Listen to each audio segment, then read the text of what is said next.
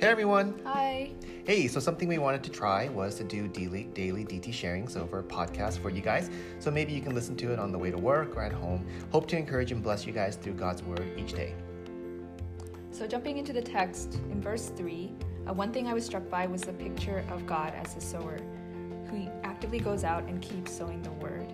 He doesn't pick and choose who he will give his word to, but he sows indiscriminately, sowing along the path, the rocky ground, and the thorns. And I was thinking about how this is a picture of God's heart for us.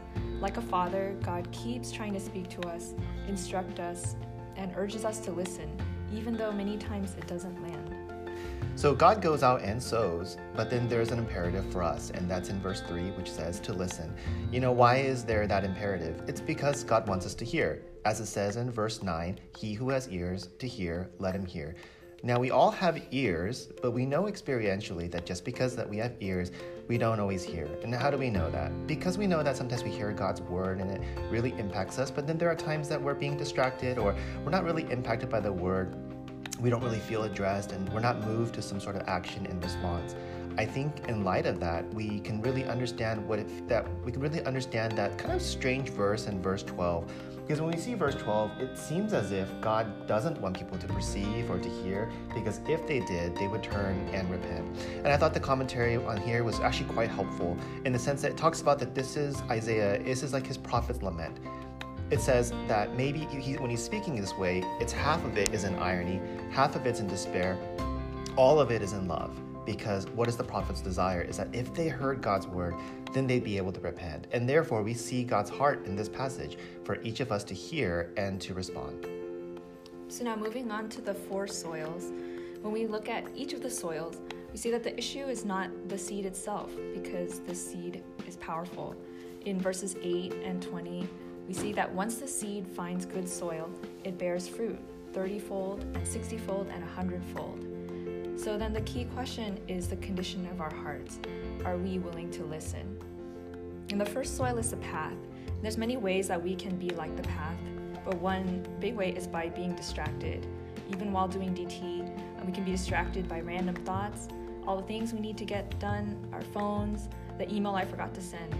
Our attention is pulled in so many different directions, and it's hard to just focus and to give undivided attention to God's word. So practically, that means we need to fight for that undistracted time with God, finding a time and place, putting away our devices, submitting to structure, and getting outside help. And the funny thing about this whole thing about distraction is that oftentimes it could actually be good things that we need to do that will distract us, things that we're doing for ministry. And it's stuff like, preparing for that Course 101 or that Lord of the Rings Bible study that we're preparing for.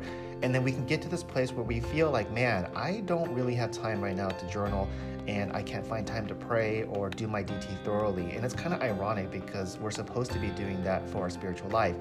But we do this all the time. I know for myself, this is something that I fall prey to a lot. And it's interesting, the older I've gotten, this is the soil that I can relate to the most.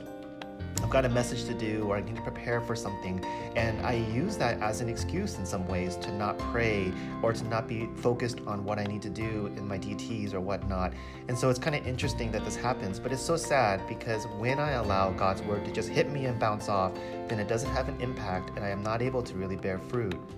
The next soil that we see is the rocky soil. And from previous Bible studies, I'm sure we remember that this is rocky soil. It's described this way because underneath the soil, not too far from the surface, are these sheets of rock. And therefore it says in verse 5, where it did not have much soil. It didn't have much soil because underneath were those rocks that would block, so the roots could not grow deep. And so when that happens, the plant will quickly wither away. So someone who has rocky or shallow soil, they lack depth in their spiritual life. They can hear the word of God. Maybe they even receive it with joy, as it says in verse 16, but then quickly it falls away when something else comes up. Common symptom of someone who's like this is someone who avoids reflection. Maybe they hear God's word, an MBS message, or a DT that's convicting at the time, but if it doesn't grow deeper, if it doesn't actually impact them, when things get hard, it quickly falls away. Yeah, and this is something I can relate to, not wanting to reflect because it's hard work. And also it's uncomfortable and painful to confront the truth about the kind of sinner that I am. However, reflection is so important because without it, we can have the appearance of growth and activity for a while, but then become lost to ourselves. And eventually, when life gets difficult, our weak foundation gets exposed. So to become good soil, we need to do the hard work of reflection, journaling each day, and being honest about the motivations and inner murmurings of our hearts. So next is the thorny soil. And one thing I noticed in verse 7 is that the thorns grow together with the seed. And because these thorns aren't addressed, they choke out God's word. These thorns are our idols, our fears about money, our family, the future, desires for comfort and financial security. And these idols are going to grow as well if we stay silent about them and don't deal with them. So we need to regularly bring ourselves to God's word. As Psalm 1 from yesterday, verse 2 says, meditate on God's word day and night. What does that mean? It means to regularly give God that chance to speak to us. It also means that we have to be honest and confess our idols and fears and apply God's word in order to repent. Let's be real. As we get older, we get so many struggles with different idols, whether it's financial security, desire for significance, our careers, how to best raise our kids, and all of the fears that go around that, feeling anxious. And it's not about not having idols, because that seems to be impossible, but it's really about going back to God's word every single day.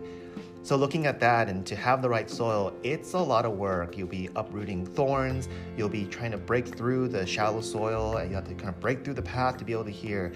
It's a lot of work. And sometimes you wonder, why is that even worth it? Well, it is worth it because in the end, if we do, what's God's heart for each one of us, as we talked about in the beginning? It's so that He can speak into our lives and we can allow God to help us to be free of those idols, because He wants His word to bear fruit in our lives, for us to ultimately become like that tree planted in streams of water, yielding fruit that we saw from Psalm 1 yesterday. God wants to bless our lives and He wants to speak for us to hear and to listen to Him. So let's allow God to be able to do that. Hope that encourages you guys, and we'll talk to you guys another day. Okay, have a good day. Bye. Bye.